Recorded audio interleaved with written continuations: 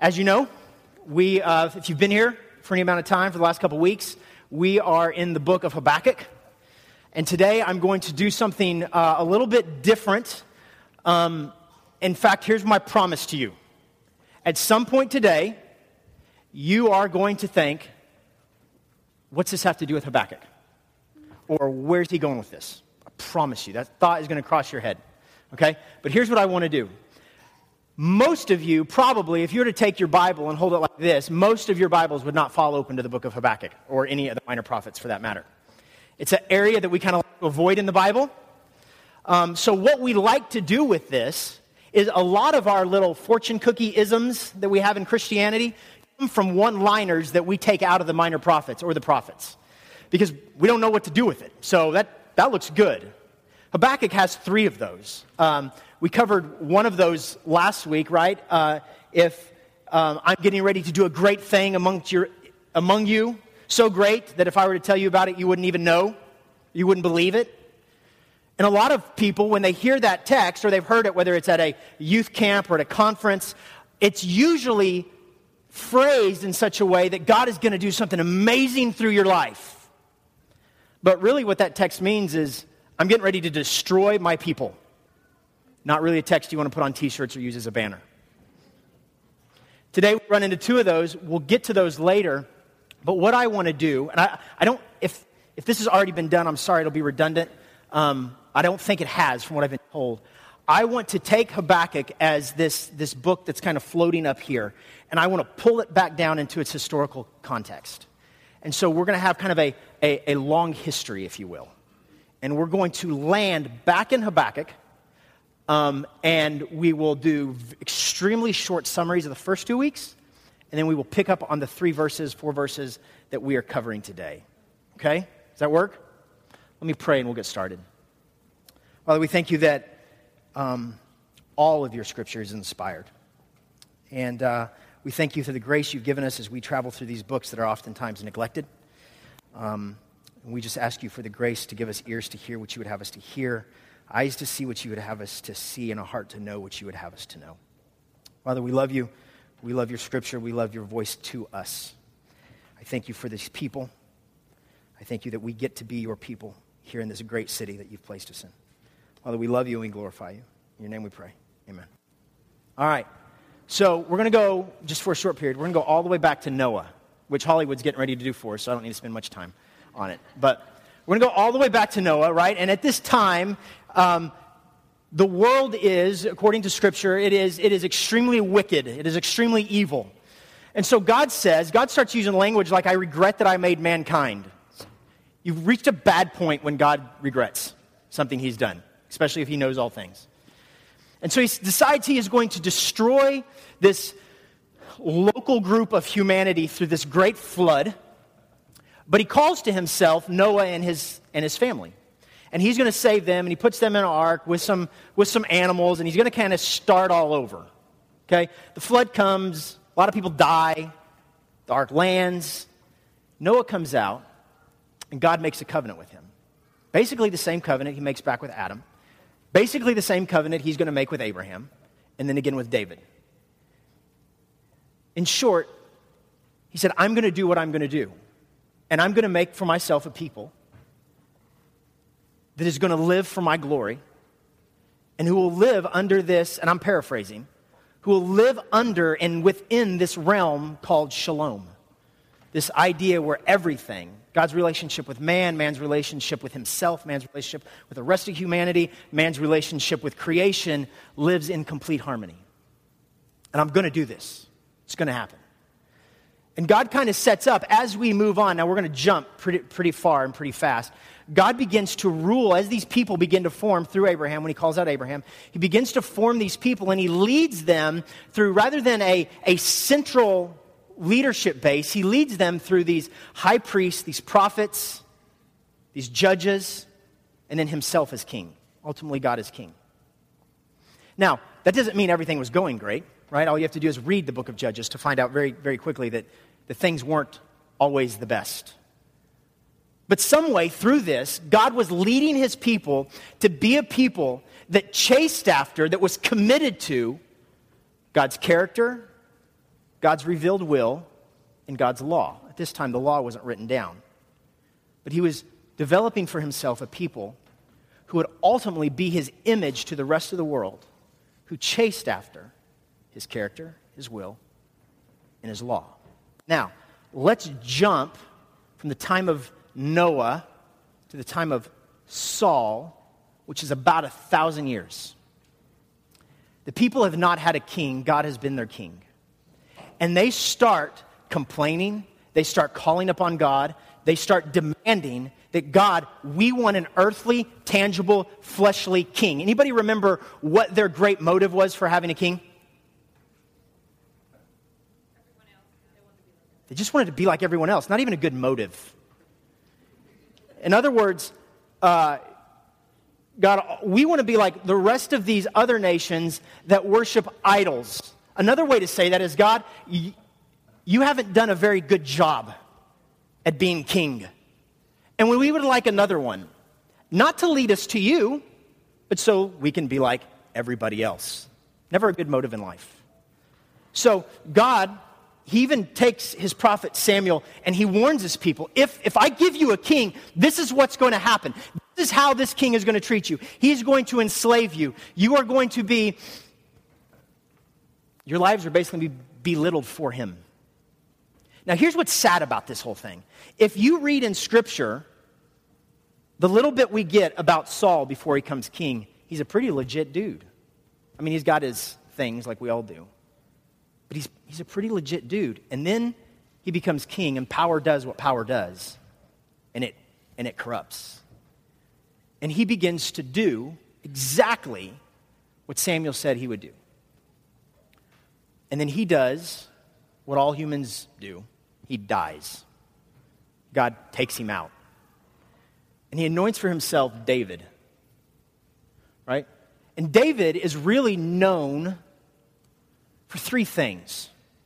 Okay, usually, depending on your audience, if you think of David, you also immediately think of Bathsheba. Right? David is a man who is known for great sin. But he is also a man, at the same time, who has this title, a man after God's own heart. Now what's interesting is his sin is no greater than Saul's. It's just that his repentance was.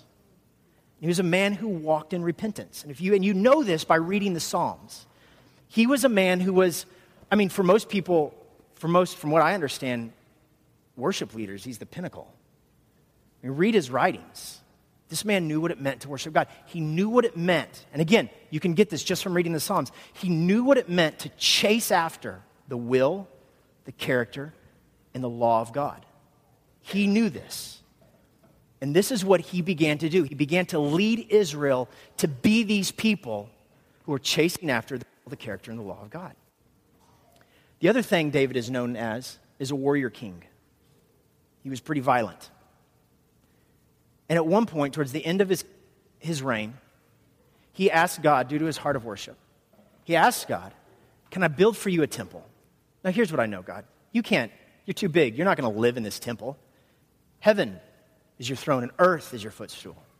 But can I build for you a temple that all the nations will be able to come and worship you through? Can I do that?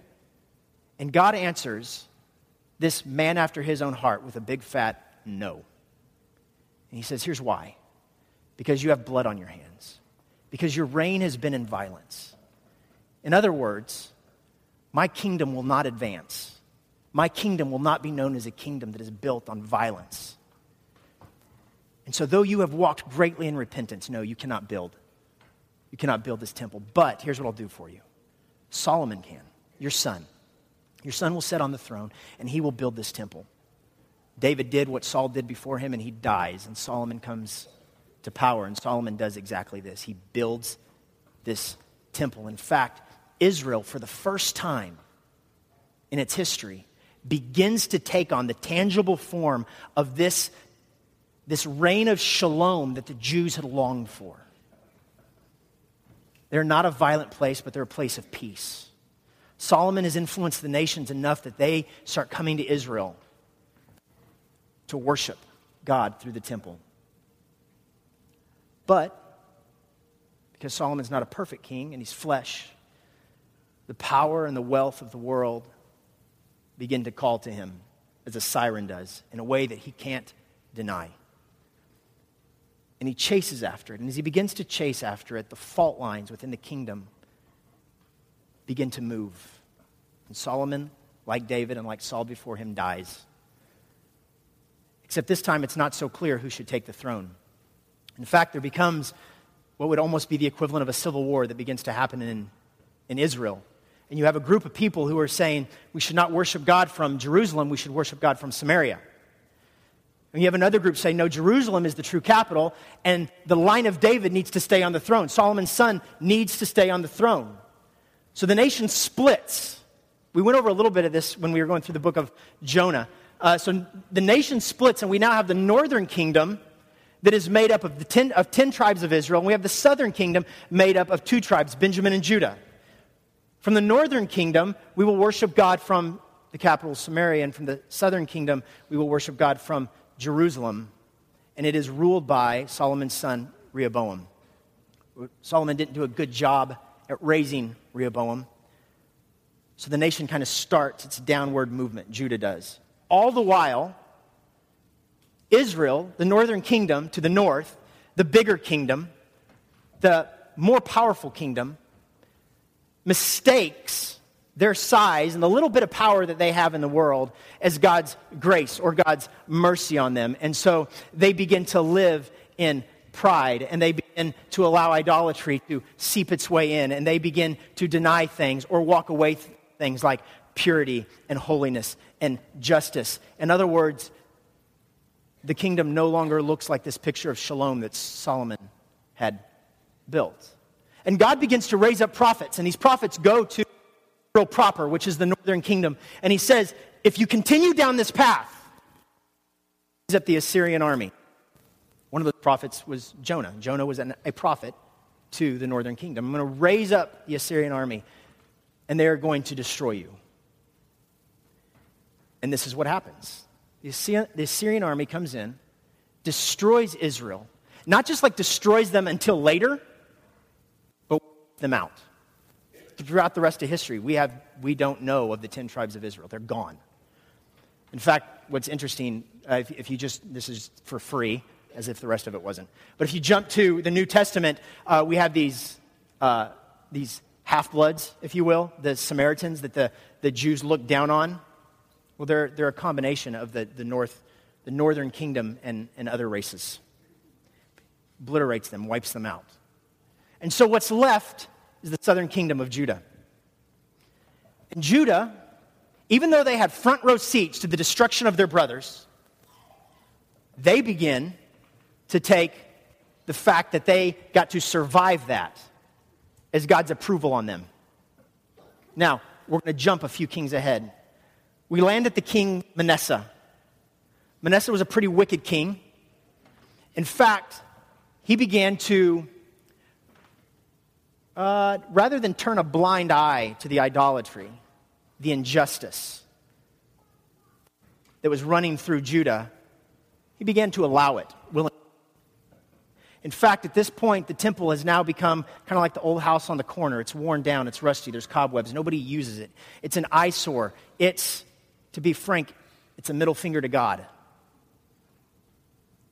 would have been better if they would have torn it down.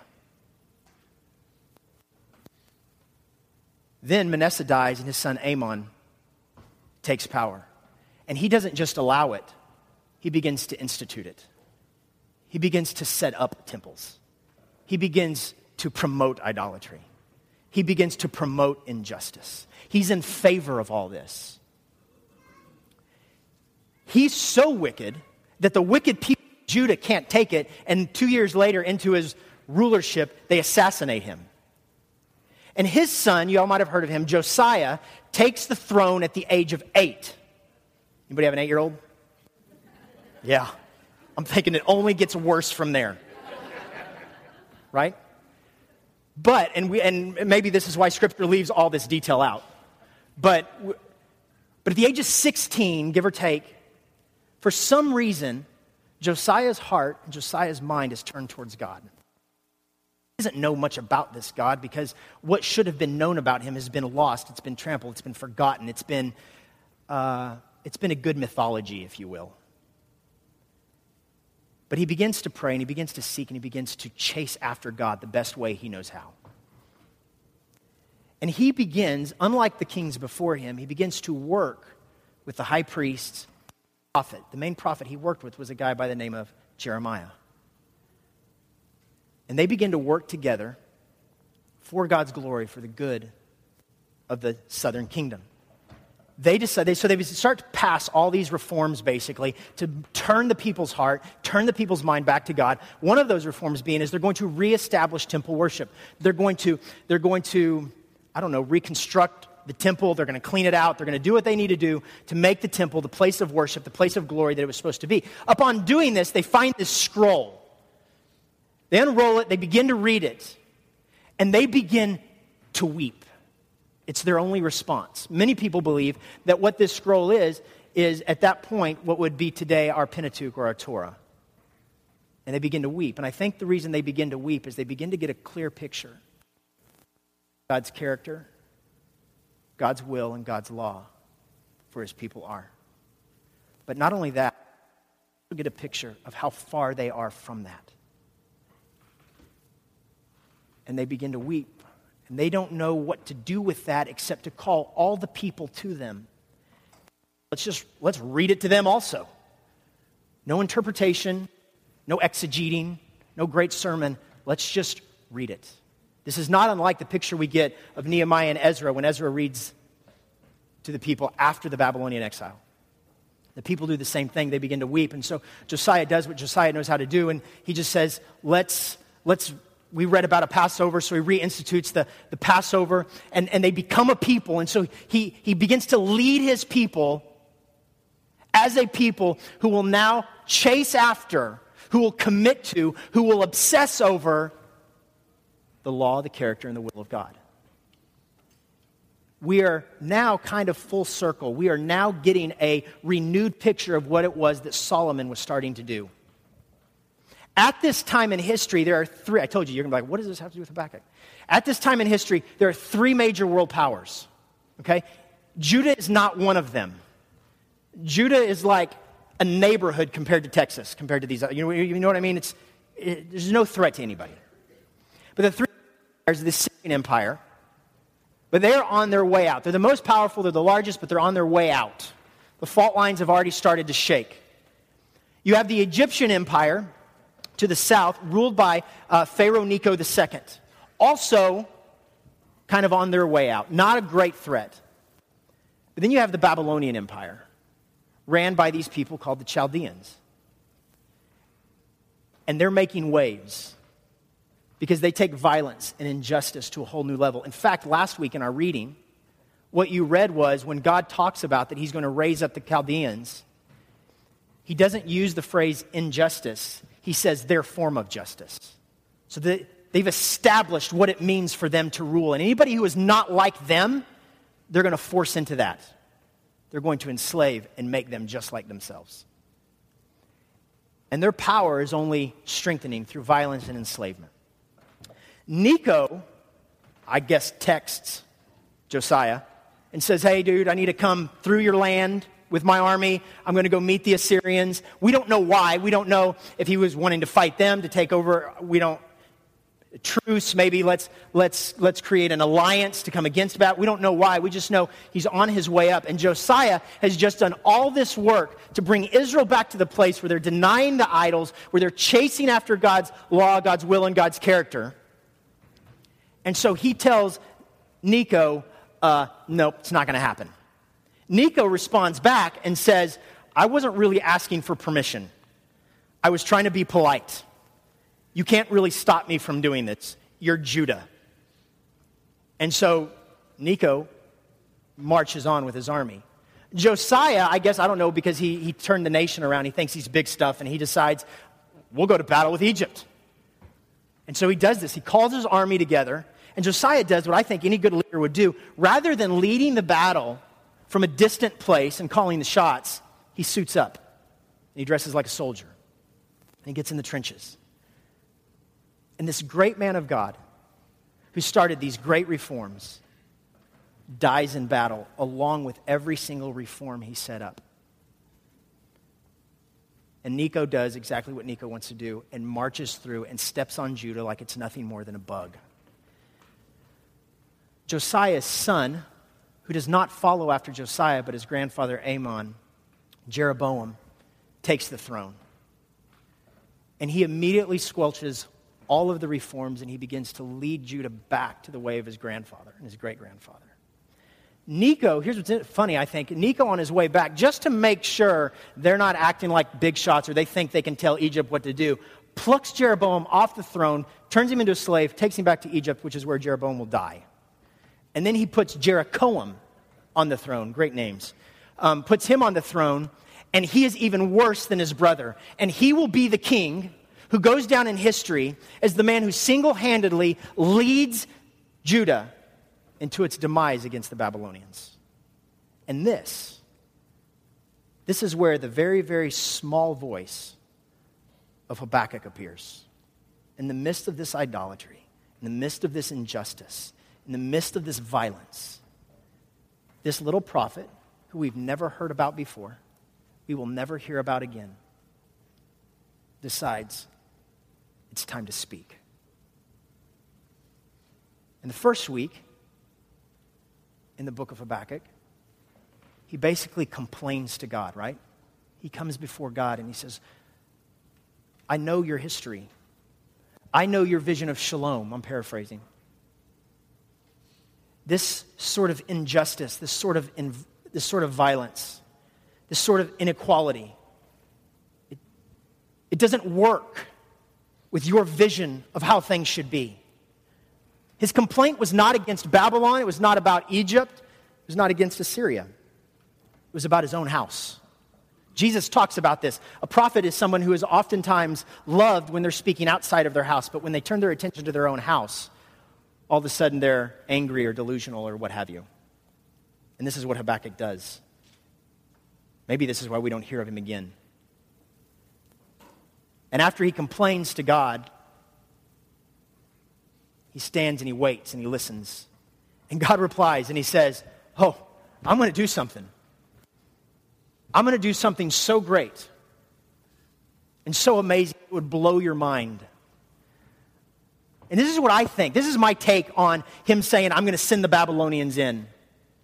It's not so much punishment like we think of punishment.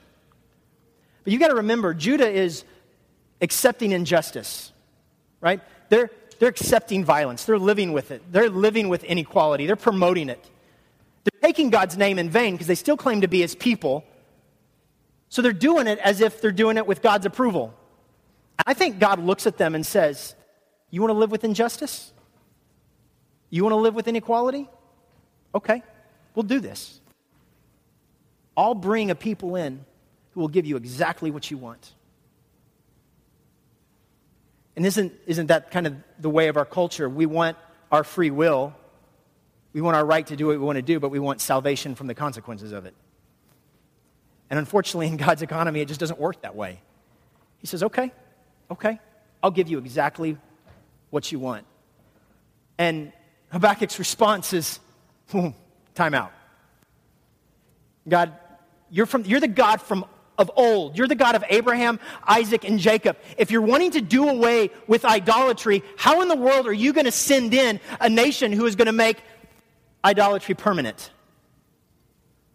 If you want to do away with injustice and inequality, how are you going to bring in a nation who's going to punish us by making injustice the way things are?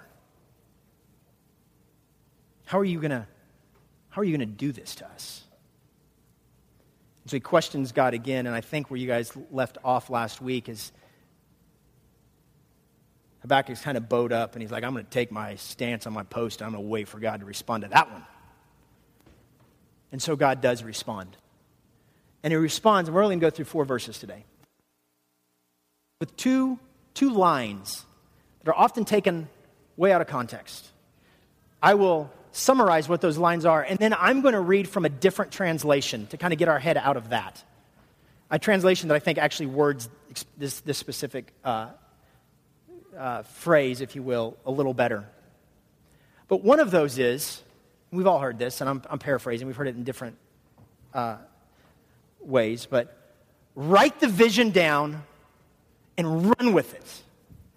Now, usually the way we've heard that is at some leadership conference or some epiphany that God's going to give you, some great calling that God is going to give you. And so we say, you just got to write that vision down and you got to run with it. In other words, you got to work with everything you've got to accomplish that vision. Except that's not what God is saying at all. Now, here's what I am saying. Writing a vision down that you think you might have is not a bad idea. But you can't blame it on this text. Because that's not what God is saying at all. In fact, I think if that's what God was saying, it would be counterintuitive to who he wants us to be as a people. Because what happens so often, especially in our world, in the West, is when we get a vision or calling, which is a whole nother sermon I could spend time on, we often chase after that at the expense of God's character, God's revealed will, and God's law. As if to say, thanks God, we Heisman him and do it our way. Right? Because this is what God has called me to do. But he's already revealed to us what his will is. And I don't know about you, but anybody here got loving your neighbor as yourself down perfect? Anybody? Not me. Anybody have loving God with all your heart, with all your mind, with all your soul? Anybody got that one down perfect? Not me. So why in the world would God's goal be to give us something that would allow us to justify ignoring his very character, his very law, and his very will, all for the sake of the autonomous call? I don't think that's what he does. In fact, and this is for free and we'll jump back into the text, I think if we look through the scriptures, this big call that we're all looking for, I think that call just happens as we begin to commit ourselves, be obsessed with, focus on, run after God's character, God's law, and God's will. I trust God enough that he will get us where he wants us to be if we focus on what's already been revealed to us in the scriptures. So let's go ahead and pick up. And let's see if maybe you can tell the difference in the whole leadership thought behind take the vision and write it down and run, and what God might actually be saying. Picking up in verse 2, the Lord responded, "Write down this message, record it legibly on tablets, so the one who announces it may read it easily. For the message is a witness to what is decreed. It gives reliable testimony about how matters will turn out." In other words, it's not about a vision. It's not, so far, we already know this. It's not a vision about what you're going to do in life. It's a vision about what God is going to do. Even if the message is not fulfilled right away, wait patiently, for it will certainly come to pass. It will not arrive late. Hit pause. So here's what that text means, the whole write the vision down, which, if we keep it in context, I don't think it's one we would claim over our leadership summits, over our own personal lives. Because what God is saying is things are getting ready to get so bad. Things are getting ready to get so dark that you're going to hit a point where you are going to be tempted to believe that I don't even exist. You're going to be tempted to think that I am for the Babylonians and I have turned my back on you. You're going to be tempted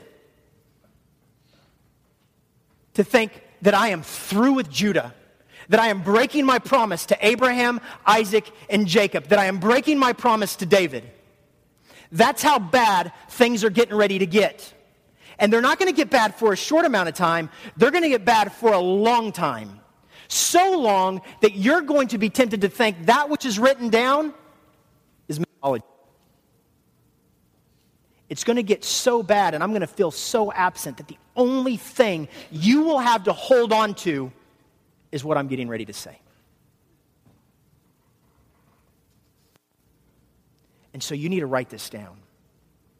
Because when you're tempted with all of that, when the goosebumps leave you, the only thing you're going to have to hold on to, the only thing you're going to refer to, the only thing you're going to be able to go back to is this. We'll find out next week what this is. And then he goes on. Verse 4. Uplifting, huh? Look, the one whose desires are not upright will faint from exhaustion. But the person of integrity, also translated righteousness, will live because of faithfulness. The verse probably in your Bible says, the righteous shall live by faith. Now, that is a verse that is repeated 2 or 3 times by Paul. It's repeated in the book of Hebrews. It's obviously, even in Scriptures, the motto for the Christian life. The righteous shall live by faith. Here's the reason I wanted to use a different text for that. Is because, first of all, the better translation for faith is faithfulness. And you know as well as I do, if you look at the word faith and faithfulness, they bring up a different sort of imagination, especially in the West. Because faith is easy believism. Right? That's not what it meant in Scriptures, okay? I'm not saying that's what the rest of the Scriptures mean when they use the word faith, but oftentimes that's what it means for us. We put our faith in Jesus because we can quote a few things. We've gone down to some altar. We show up to church 2 out of 4 times a month. We give. We have faith. We believe. But when Scripture talks about faith, what it means is a faith that works, right? Jesus says this. James says this. And I think that's why the word faithfulness is better. And here's all Habakkuk is saying in all of this. Basically, you can tell the difference between the person who puts their faith in me and the person who doesn't. Because the person who doesn't, when things look very dim, when things look very dark, when it looks like I am very absent, that person, no matter what they quote, no matter what they say, that person begins to take circumstances into their own hands. And they begin to try to figure it out on their own. They begin to do it their way. And the righteous person is a person that no matter how dark it gets, no matter how far it feels that God is a person who is faithful anyway.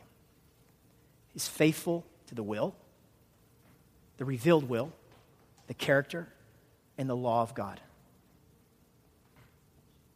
And he's telling Habakkuk specifically, those are the 2 people that are going to be left after this.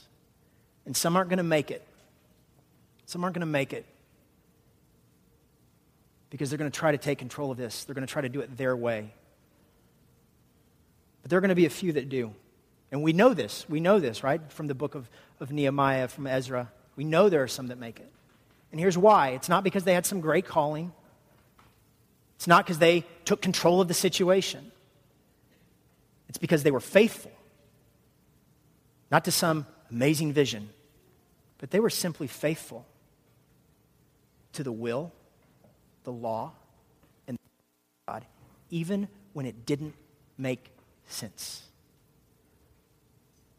And I think today that's the simple message.